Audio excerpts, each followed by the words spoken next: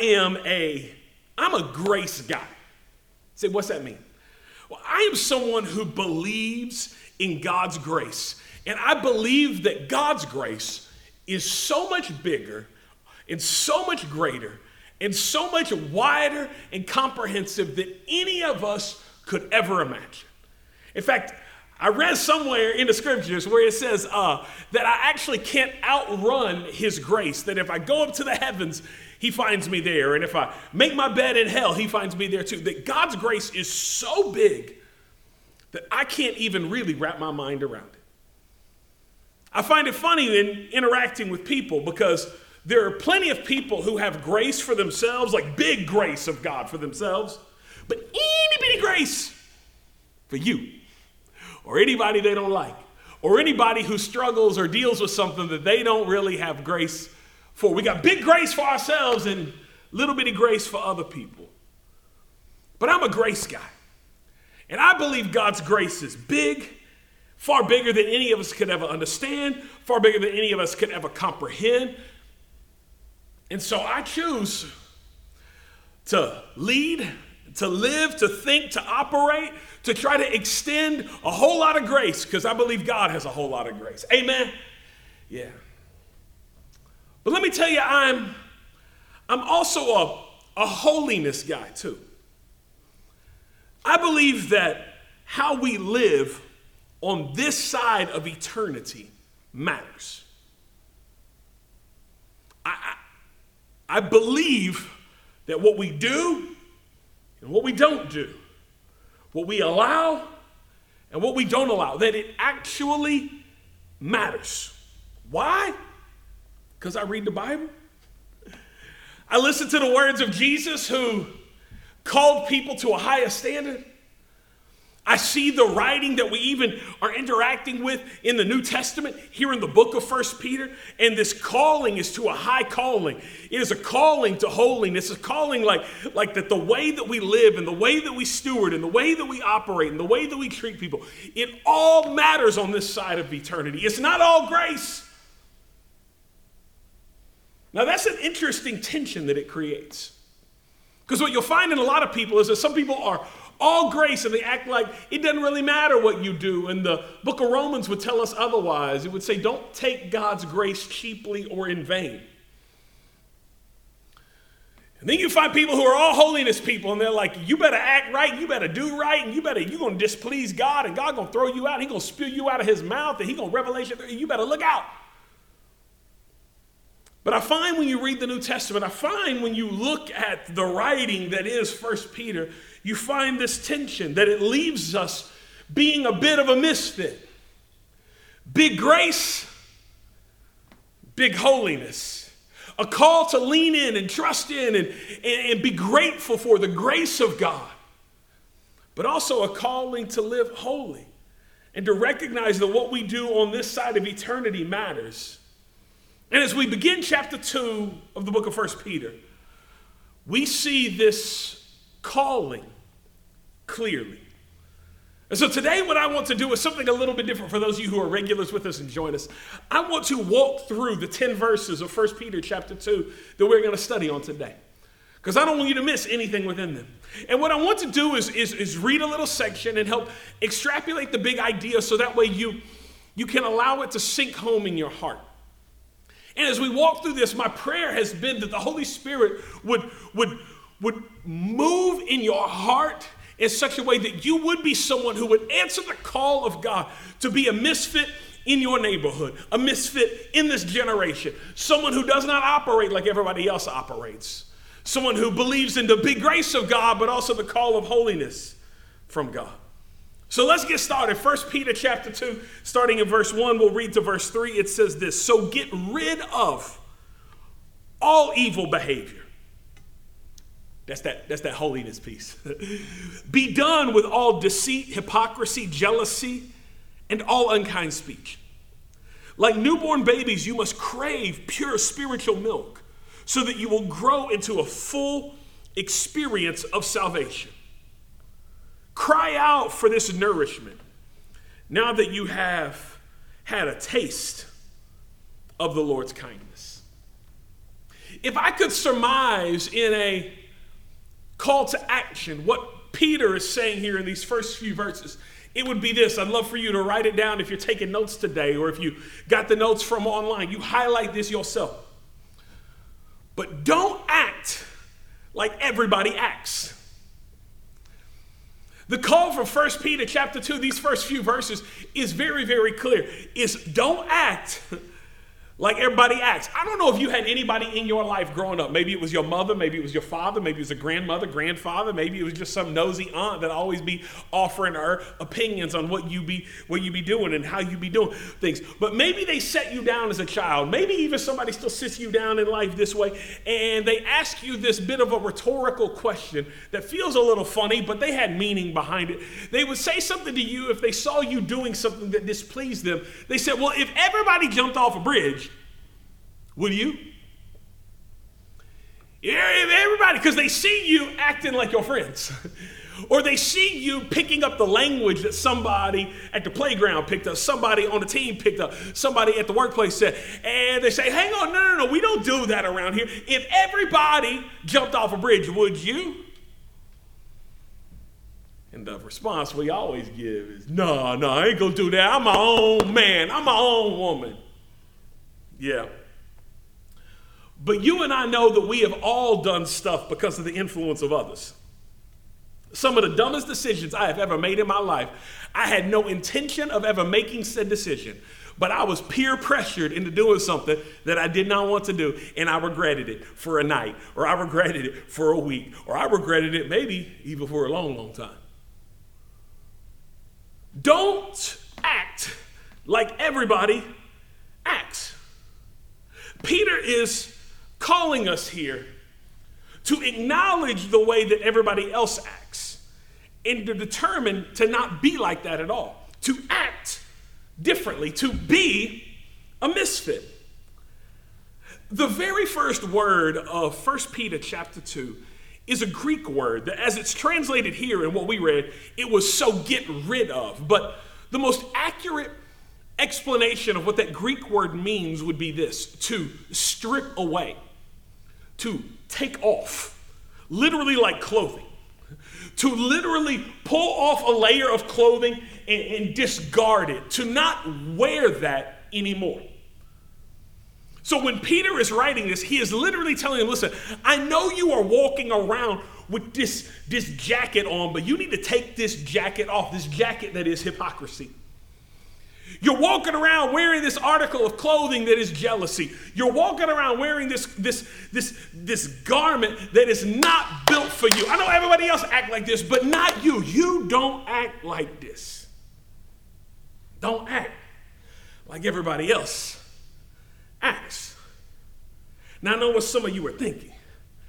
You're so pious. You're thinking, I don't act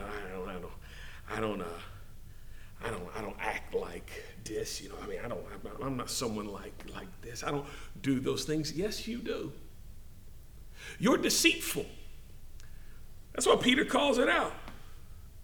Now, you may be a milder version of a deceiver than somebody on some Netflix show that you real into who's just super deceptive. Or somebody you work with who you know they shadier than a tree. You know what I'm saying? Like they always be on the trickerations. And you're like, I ain't like that. I know. That don't mean that you're not deceitful. That don't mean that you walk around like trying to make sure you get your way, make sure things happen the way you want them to happen by sort of deceiving folks. You're deceitful. We just learned to be okay with our own deception. Now, Peter says, don't be that way. He says, don't be hypocritical. And I know some of you are like, I am not a hypocrite. She is a hypocrite. Oh, you should hear the way he talks when he gets around the boys. He is a hypocrite. I know you know people more hypocritical than you, but that does not take away the hypocrisy on you. Peter says we're misfits. And the hypocrisy that you wear, you need to take it off. Some of you hear jealousy and you're like, there's not a jealous bone in my body. I know you don't post about your jealousy like other people do. I know you're not as loud and as vocal with your jealousy as other people are. But God knows your thoughts, my Bible tells me. God knows what's happening on the inside of you. He knows those unverbalized desires. He knows how you look at what they got and how they're all this desire and envy on the inside of you to have what they have at whatever the cost. You are jealous. You're unkind in how you talk. The thing is, you just won't say it to their face. Because when you think of the unkind person, you think of a person who will snap on you and give you a piece of their mind to their face. And you don't do that. You're way too Southern for that. You'll talk about them behind their back to everybody you know and everybody that they know, except for them. What Peter helps us to realize is that this may be the common pattern of all people. This may be how everybody else acts. But the misfits don't act like this. In fact, misfits, he goes so far as to say it this way, and I don't want you to miss it. That's why I gave you a little bit of what that Greek word means, because misfits don't just pray it stops, they strip it off. There's a difference. Misfits don't just pray that their jealousy stops. That sounds so spiritual, doesn't it? God, help me with my jealousies. God, I don't want to be a hypocrite. It sounds spiritual. That was not what Peter told us to do. That was not his advice. That was not his imploring. He says, you take that jealousy off of you. Those unkind words that come out of your mouth, do not mess with me and waste time praying that you stop. No, take that off of you. There's a difference. We don't act like everybody else acts. He says you get that out of your life. How do you do that? That's so hard. You don't know the jealousy that sits within me. Oh, God does. You don't know the anxious, yeah, God does. Peter says in what we read, how you get this taken off of you is by getting nourishment, as he calls it, from God. You get the truth of his word on the inside of you. And it provides a different satisfaction than the satisfaction of running around being jealous of other people, than the satisfaction you get of being hypocritical, than the satisfaction you have of telling someone one thing but knowing you're doing another, of swindling people, of being tricky with people and thinking you're getting away with it. There's a much greater satisfaction when you get God's word on the inside of you and you allow him to strengthen you, him to provide for you, him to nourish you, him to be your all in all. It changes you and you don't act like everybody else acts. You see, you are to be salt. You are to be light. Jesus said you're a city on a hill, but most of us are trying to blend into our surroundings. Peter says, I've called you. God is calling you to be misfits in this world. So don't act like everybody acts. He gives us a call to not be like everybody else be. But he gives us a second call too. We see that in 1 Peter chapter 2, starting in verse 4. Listen to what he says. He says, you are coming to Christ, who is the living cornerstone of God's temple. He was rejected by people, but he was chosen by God for great honor. And you are living stones that God is building into his spiritual temple. What's more, you are his holy priests. Through the mediation of Jesus Christ, you offer spiritual sacrifices that please God. As the scriptures say, I am placing a cornerstone in Jerusalem, chosen for great honor. And anyone who trusts in him will never be disgraced. See, there's a calling to not act like everybody acts. But there's a calling here that I do not want you to miss before we really dive into the next few verses. There's a calling to focus on the result, not the rejection. Focus on the result, not the rejection. You will never end up wrong trusting in God. but it might feel wrong along the way. You are never going to end up in the wrong place trusting God in any area of your life. Trusting God with your future, trusting him with your past, trusting him with your thoughts, trusting him with your finances, trusting him with your skill, your talent, your time. You will never end up in the wrong place trusting God. But it might not always feel comfortable as you go there. The scriptures say of Jesus, for the joy set before him, he endured the cross. Everything we know about crucifixion would tell us that that was a tormenting and painful experience for Jesus. It wasn't easy for Jesus. Jesus in the Garden of Gethsemane, before he's going to go and give his life for you and for me, prays to his Father in heaven and says, if there's any other way this can happen, let it happen, because this is about to be painful for me. But not what I want, what you want. For the joy set before him, he endured the rejection that would come on him. Peter is calling us as misfits to focus on the result, focus on what God will do, focus on what will happen, not the rejection that happens along the way. You see, part of becoming the misfit God wants you to be is becoming comfortable with people not understanding you. You have to get comfortable with people not understanding why you would act how you act. Not understanding why you would do what you would do. Not understanding why you would prioritize, why you wouldn't snap back, why you wouldn't treat them the way everybody else treats them. Part of becoming a misfit is becoming comfortable with not having everybody get you. Because people sometimes will see the outside things and make determinations about what's going on the inside of you that just aren't true. See, as people of faith, there are things that God calls us to do. But sometimes when other people see us do those things, they make assumptions about how our life is that are just untrue. As somebody that spends time in front of people, time with people, a lot of people think that I have like some easy life. And hear me, I have a great life, but it is anything but easy.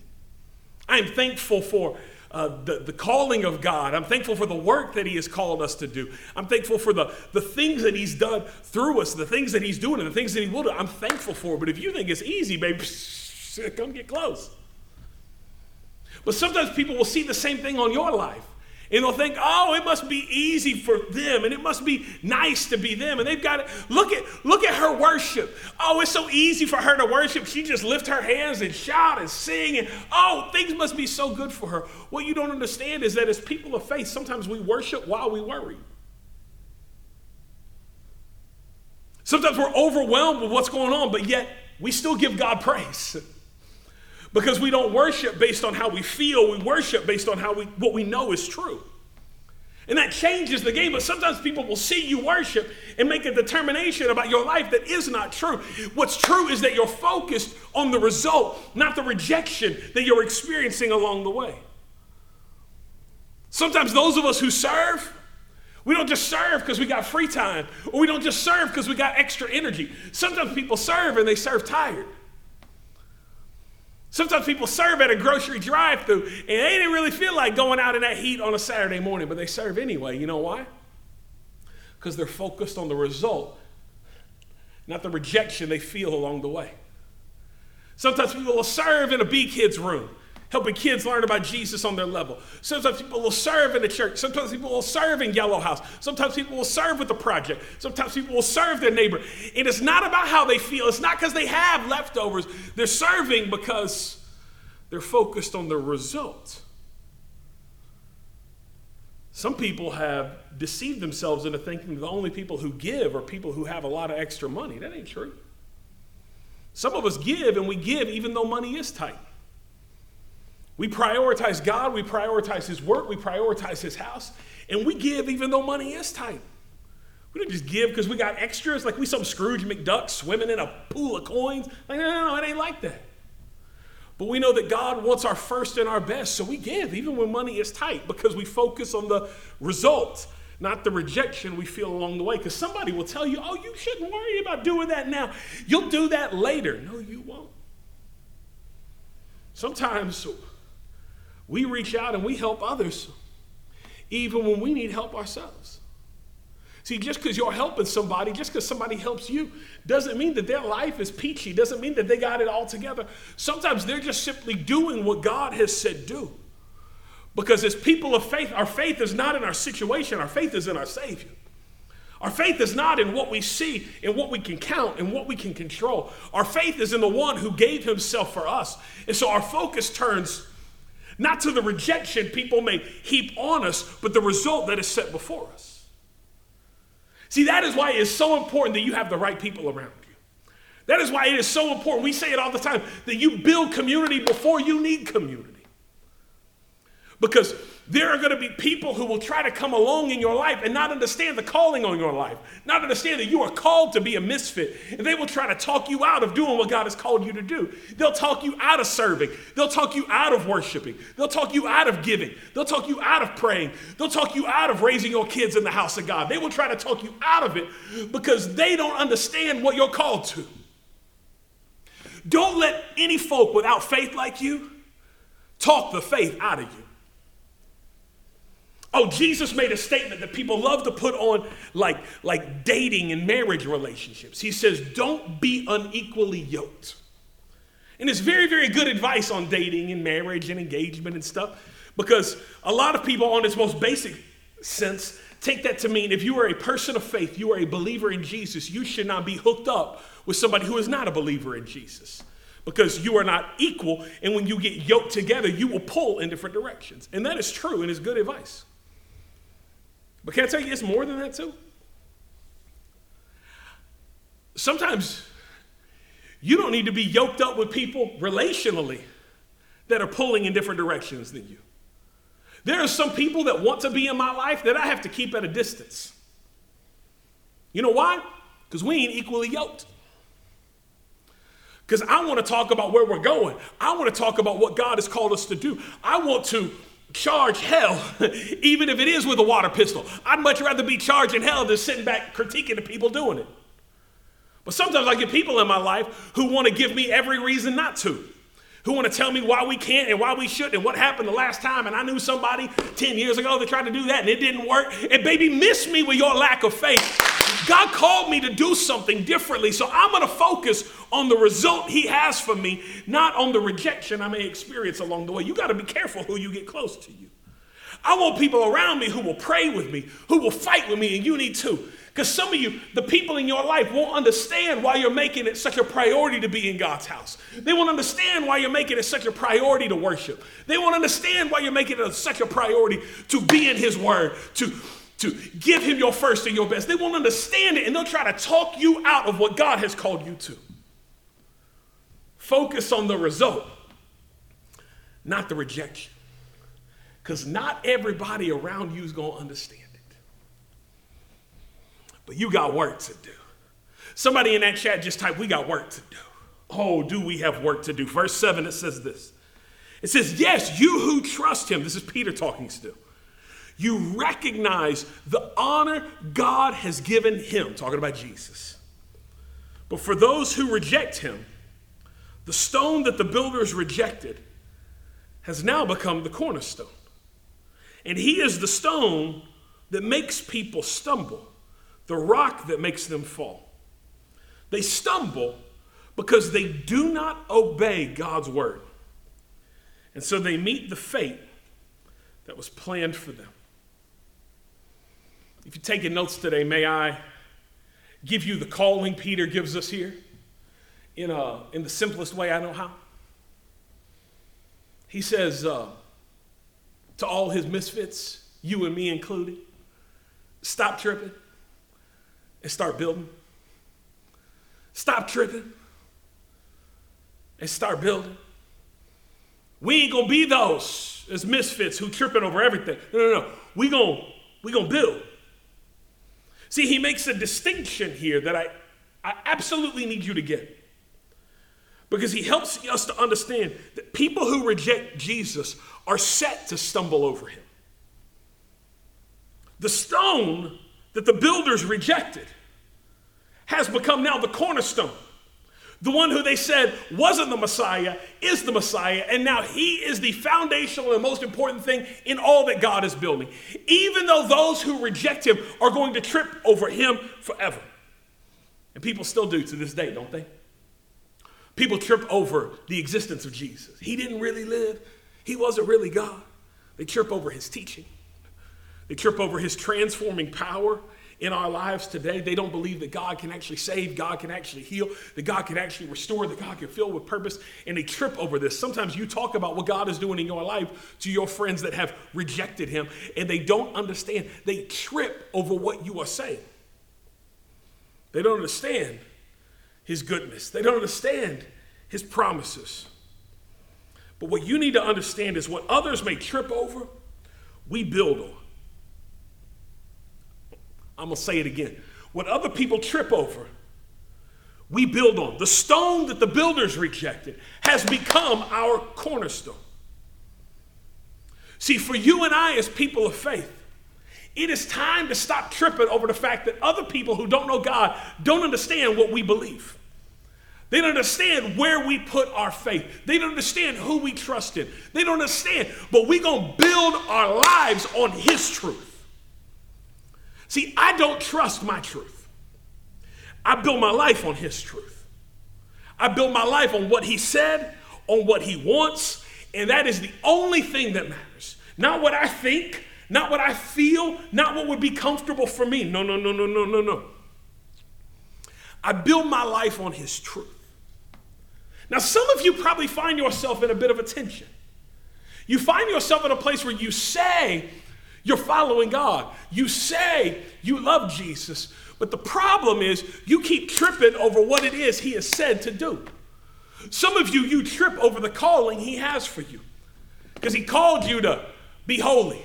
And he called you to break that jealousy. And he called you to take off that deceitfulness. And it's difficult for you. Hear me. If you're always tripping, it's because you're not obeying. You are tripping over what you're unwilling to obey. Let me say it another way, maybe a little plainer for some of you. Your relationship with God will thrive to the level of your obedience.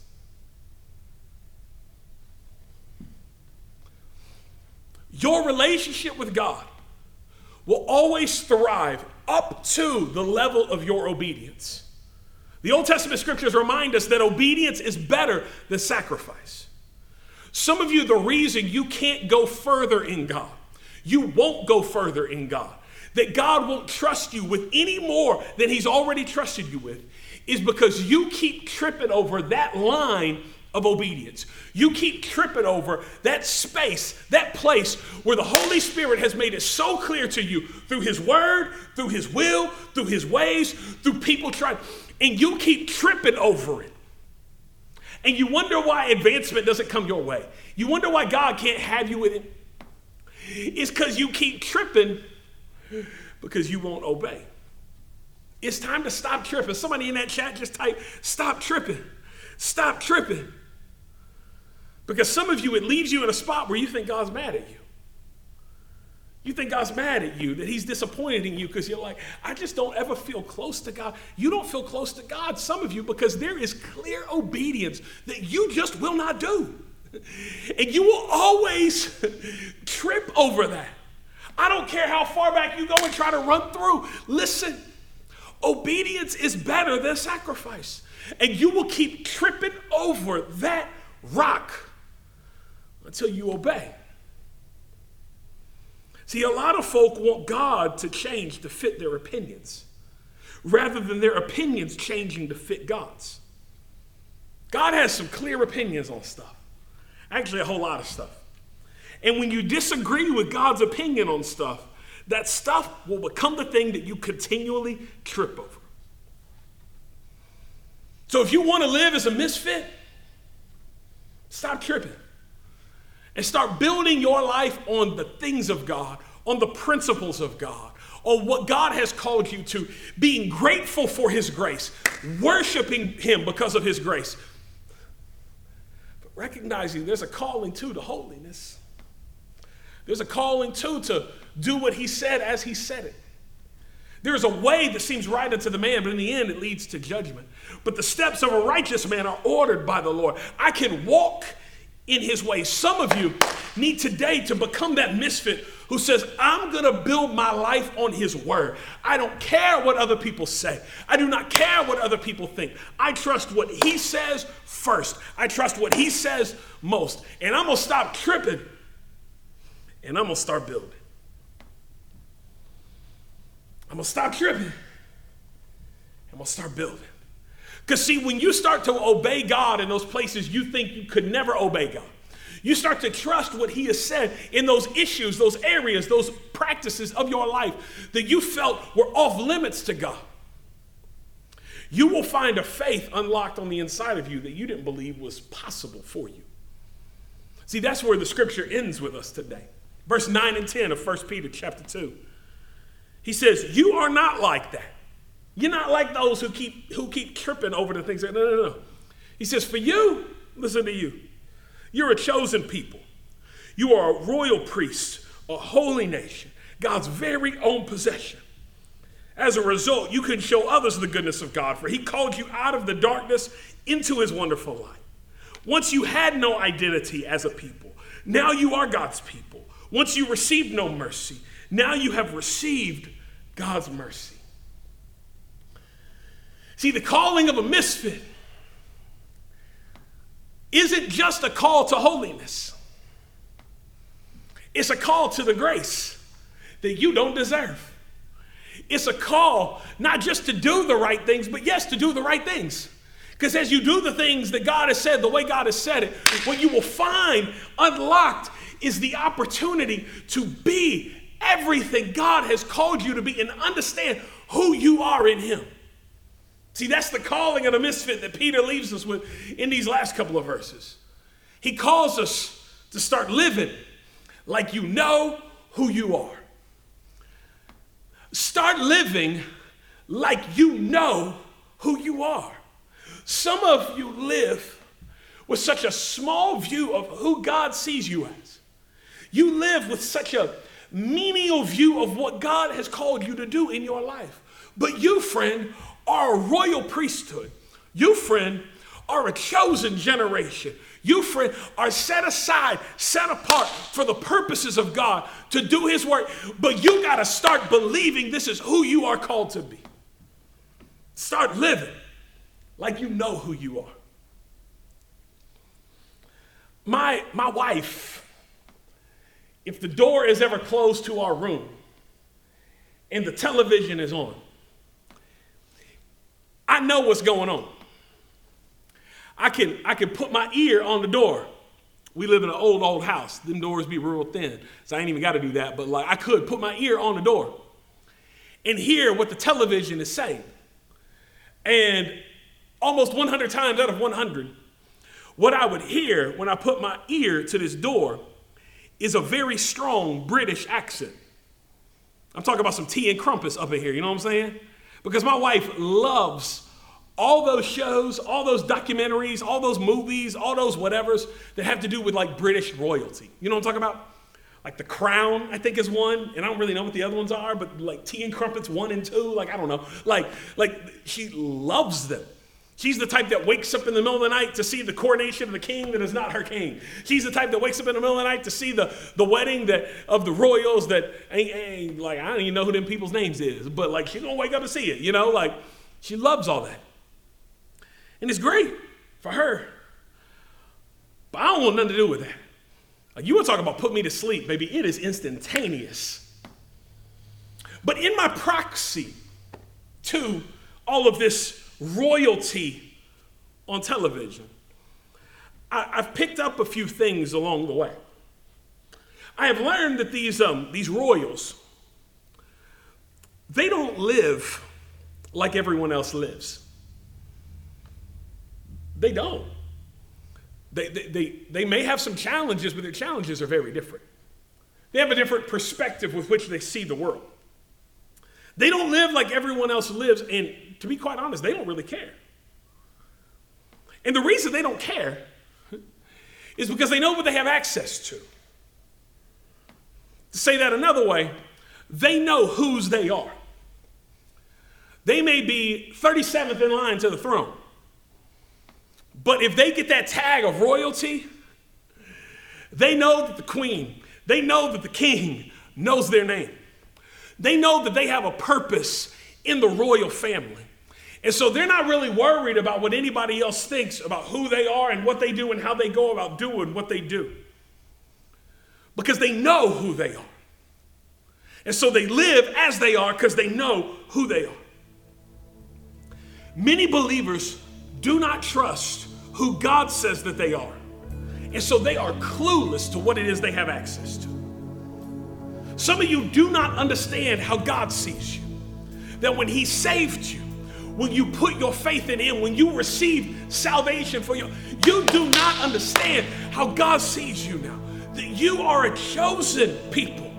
You are royal priest. He sees you as something different than you've probably ever seen yourself. Can I tell you, friend, you are special. You have a purpose. You are a part of what God is doing in the earth. When Peter calls them royal priests, he is letting them know there is occupation that God has called you to, and it is special. You have the opportunity to bring people to him. You have the opportunity to bring offering to him. You have the opportunity to leverage everything he's entrusted to you for the honor of his great name. You are a chosen people, royal priesthood, a holy nation. You are more than your past. You are stronger than your addiction. You will make it through this trial because greater is he who is in you than he who is in the world. But you have to start living like you know who you are. The reality is many of us don't. We never step into the fullness of being the misfit God created us to be. We never embrace his calling, his identity on our lives. So we live with the labels that the world puts on us. We live more influenced and more swayed by what they have to say than what God has to say.